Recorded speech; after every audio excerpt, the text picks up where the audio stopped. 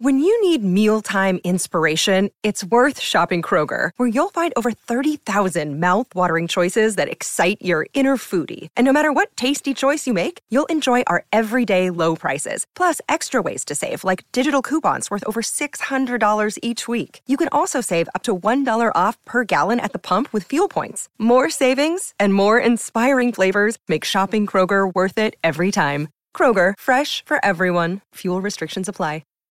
The voice of Husker Nation is on the air. This is Hail Varsity Radio.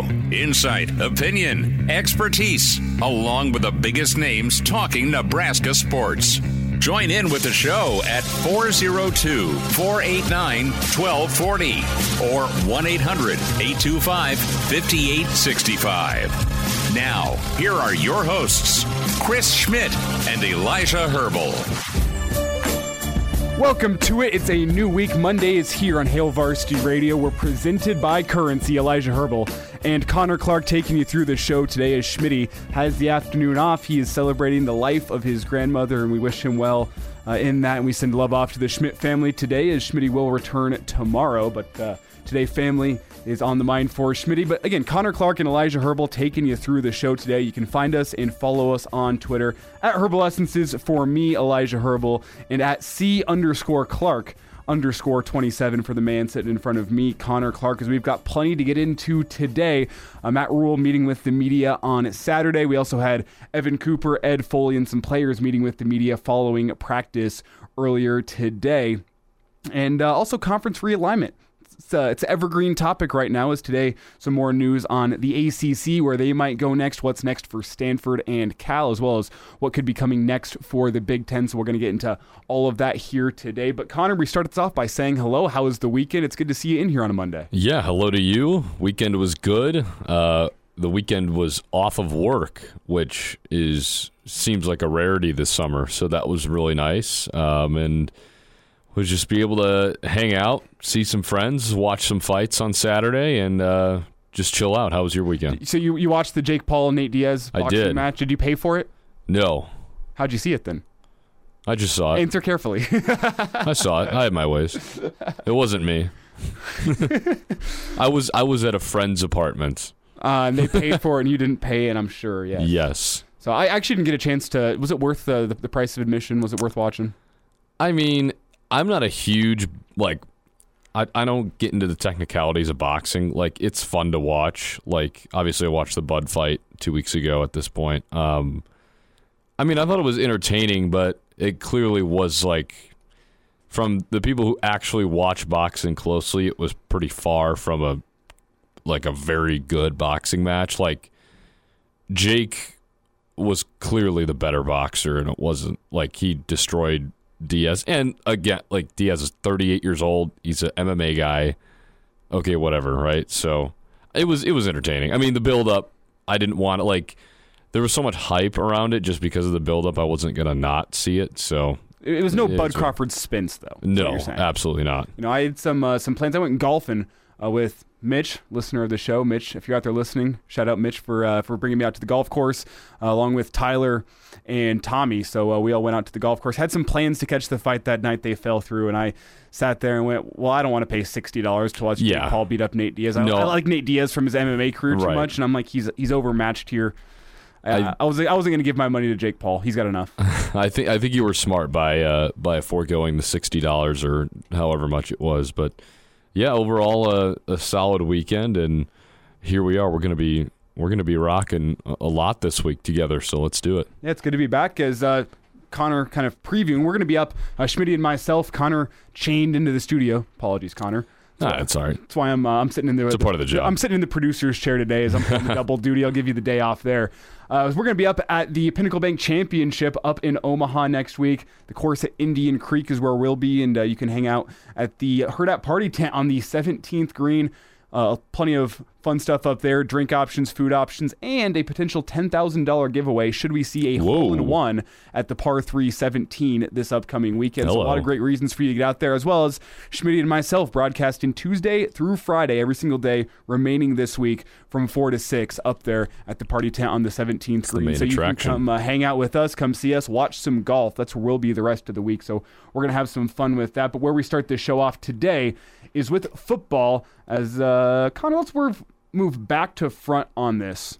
Matt Rhule met with the media on Saturday. This was following our weekend edition of Hail Varsity, so all this is new since then. We haven't had a chance to talk about it. We'll get into Matt Rhule and what he had to say to the media on Saturday before we get into our cuts from Evan Cooper, Ed Foley, and some of the players from following practice today. We're going to start it off with Matt Rhule.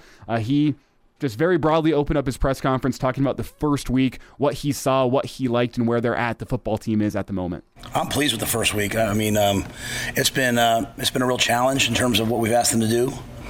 We've taken a ton of reps, ending with like now the new rules now you can only have 2 scrimmages in preseason where you tackle over 50% of the time. So we ended with like a simulated scrimmage with some tackling, but not over nearly 50%. So really, really pleased. I think we're getting a lot of reps, and the guys are working really hard. I'm really pleased with our toughness, really pleased with our mindset. And reps, Connor, that's been the buzzword of the first week of fall camp. Everyone's been talking about the amount of reps that they're bringing in for this team, from the young guys to the old guys. Everyone's getting on the field. Everyone's getting snaps, except for one. This is a news flash from Saturday morning, if you will. Teddy Prohaska, he's dealt with injuries about his entire Husker career, and he's now dealing with another injury. Teddy Prohaska is not with the team. He's out injured, and they're hoping to have him back for the first game. Yeah, Teddy got banged up again, so Teddy's out for a little while right now. Nothing long-term, but he's banged up, unfortunately. He'll be right. We think he'll be ready for the first game. So we're working Turner, we're working Gunner, we're working all those guys on the O-line, and then we're going to get Teddy back as soon as possible. And Connor, this is something that we talked about with Gary on the Saturday show. You weren't in for this, so I'll kind of clue you in here. I personally believe that the offensive line, I believe what the reports are coming out of fall camp. We had the Big Ten bus tour with Howard and Jerry. They mentioned how impressed they were with the depth of the offensive line, saying it was better than they'd seen in a long time.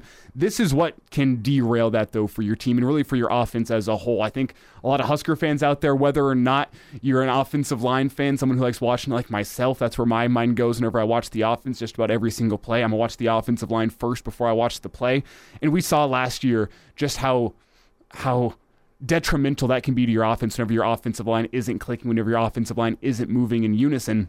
And we've talked about that plenty this summer and even early in fall camp now, the importance of building that continuity with your rushing attack that's between the offensive line as well as with your offensive line and your running back. And now I think the warning bells kind of go off for me because this is what can derail your season. A couple of injuries along that offensive line, you're not relying upon freshmen, guys like Gunnar Gatula, guys like Sam Sledge, guys that haven't been around, guys that haven't had that time to build up and be ready for the grown men you're going to face in Big Ten defensive fronts all year long.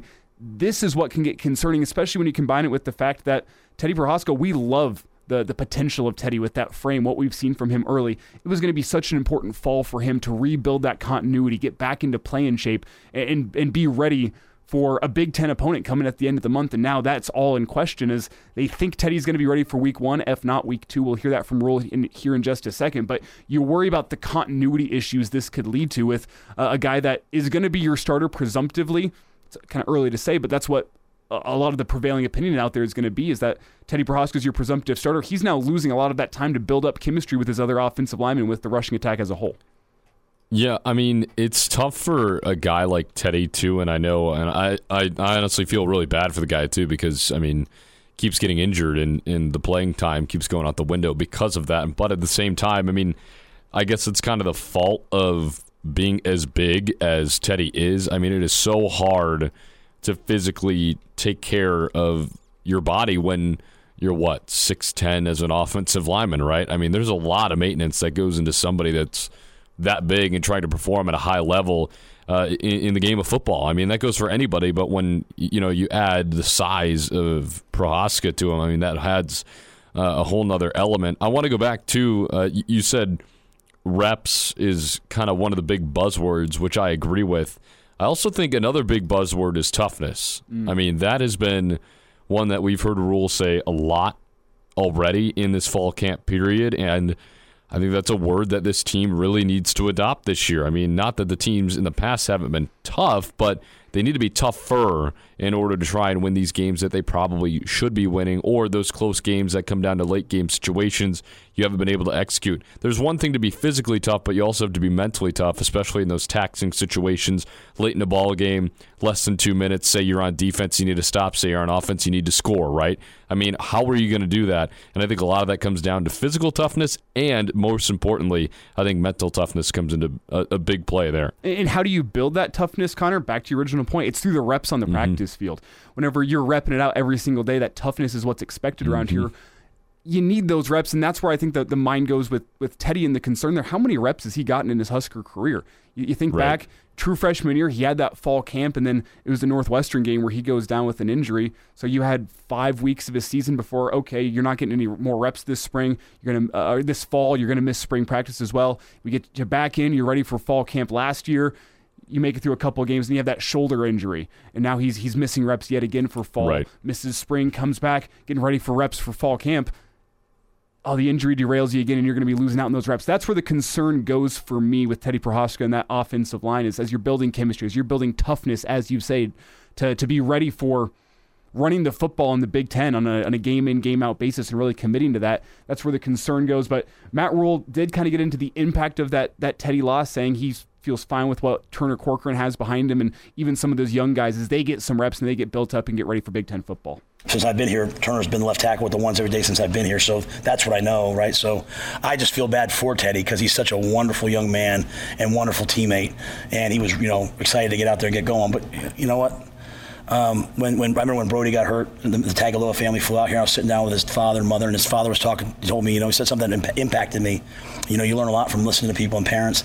His father, was talking to Brody about embracing the delay. Sometimes there's a delay in what we want. You have to embrace it.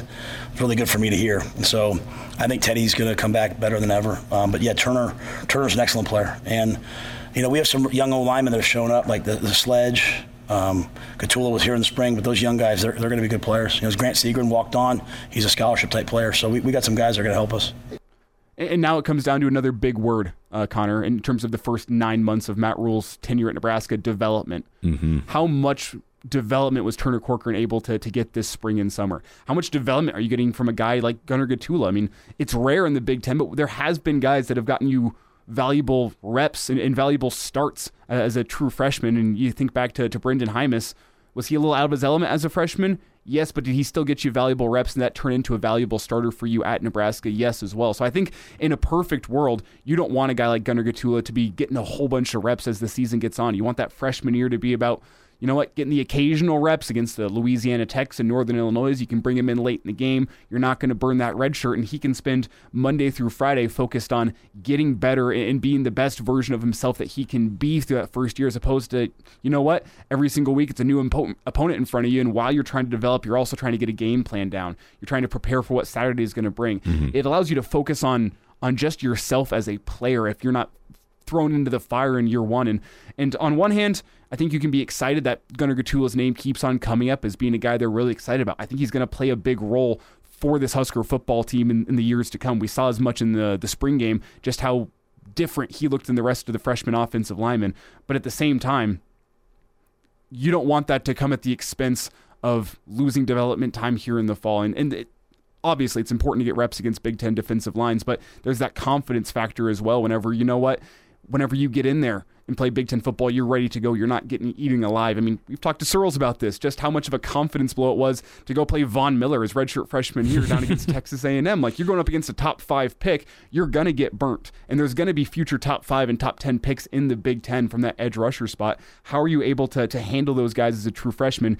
You'd rather give a guy time and have him be ready for those moments as opposed to learning trial by error. Right, and you want to develop the young guys on the practice field so they are ready for that moment when they get on the big stage, right? But when you have an injury too, and this is something that I'm curious about, I mean, you have an injury, somebody goes down, and the next man up is a freshman, and he's the best guy that's available. I mean, at the end of the day, freshman or not, you play the best guys available that you have. And even if that's a freshman, then that's a freshman. Is that necessarily a problem? No, because again, like sometimes in maybe not necessarily in Big Ten football, especially in the offensive line, but sometimes being thrown into the fire can be one of the best things for you. Now, again, it could be against a Louisiana Tech, as you mentioned, or Northern Illinois, or a non-conference game that you're pretty confidently probably going to win, right? So you can throw them into that situation. I think that would be great, because especially if you have a lead and you're going to win the game, give them that opportunity. Put them in front of those 90,000 people. Put them in a game-like situation, because it's the only way that they're going to get better. Yes, the practice field can only do so much for you. You can get out there and get reps every day, but at the same time, you're going against the same dudes every day, right? You throw them into that game-like atmosphere, and it's totally different from the practice field. I mean, you get out there, adrenaline's pumping, everything kind of gets 10 times faster, it almost feels like, once you step in between the lines on game day. So that's something I'm interested about. But if the freshman that's backing up Prohaska is the best available, then he's the best available, and he's got to be ready for the moment. And you say he's got to be ready for the moment, but it also comes down to the coaching staff making sure they're ready for that moment. If this is the best guy you got, you better make damn sure that he's got the playbook down. He's ready to go. You're spending extra hours in the film room with him, making sure he's got that confidence before he steps into that moment. There is an element of taking some pressure off of the player and saying, you know what, it's on me. I'm going to make sure you're ready to go for this game. It doesn't fall down to you. Last thought here from Rhule before we step aside, take a quick break. He says, not focused on the depth chart right now. This is something we'll hear from Evan Cooper as well. They're just focused on development and getting guys reps for now. I'm not looking at depth charts at all right now. I'm sort of just trying to get everyone ready, and then we get to that third week. That's when we start sort of. My history has been, every year that I've been a head coach in college, someone that started the year off on the scout team was starting for me by the end of the year. And every year I've been a head coach in the NFL, a guy that we cut ended up starting. So I'm really big on coaching everybody. I'm not here just to coach. So, Eric Fields, I'm trying to get him ready to be a starter. Dwight Boodle, I'm trying to get him ready to be a starter. And if they are, they are. If they're not, then they'll be that much better when their time does come. So some thoughts from Matt Rhule following Saturday's practice. We'll have more thoughts from Husker coaches Evan Cooper, his thoughts following Monday's practice. That's coming your way after the break here on Hail Varsity Radio, as we're presented by Currency.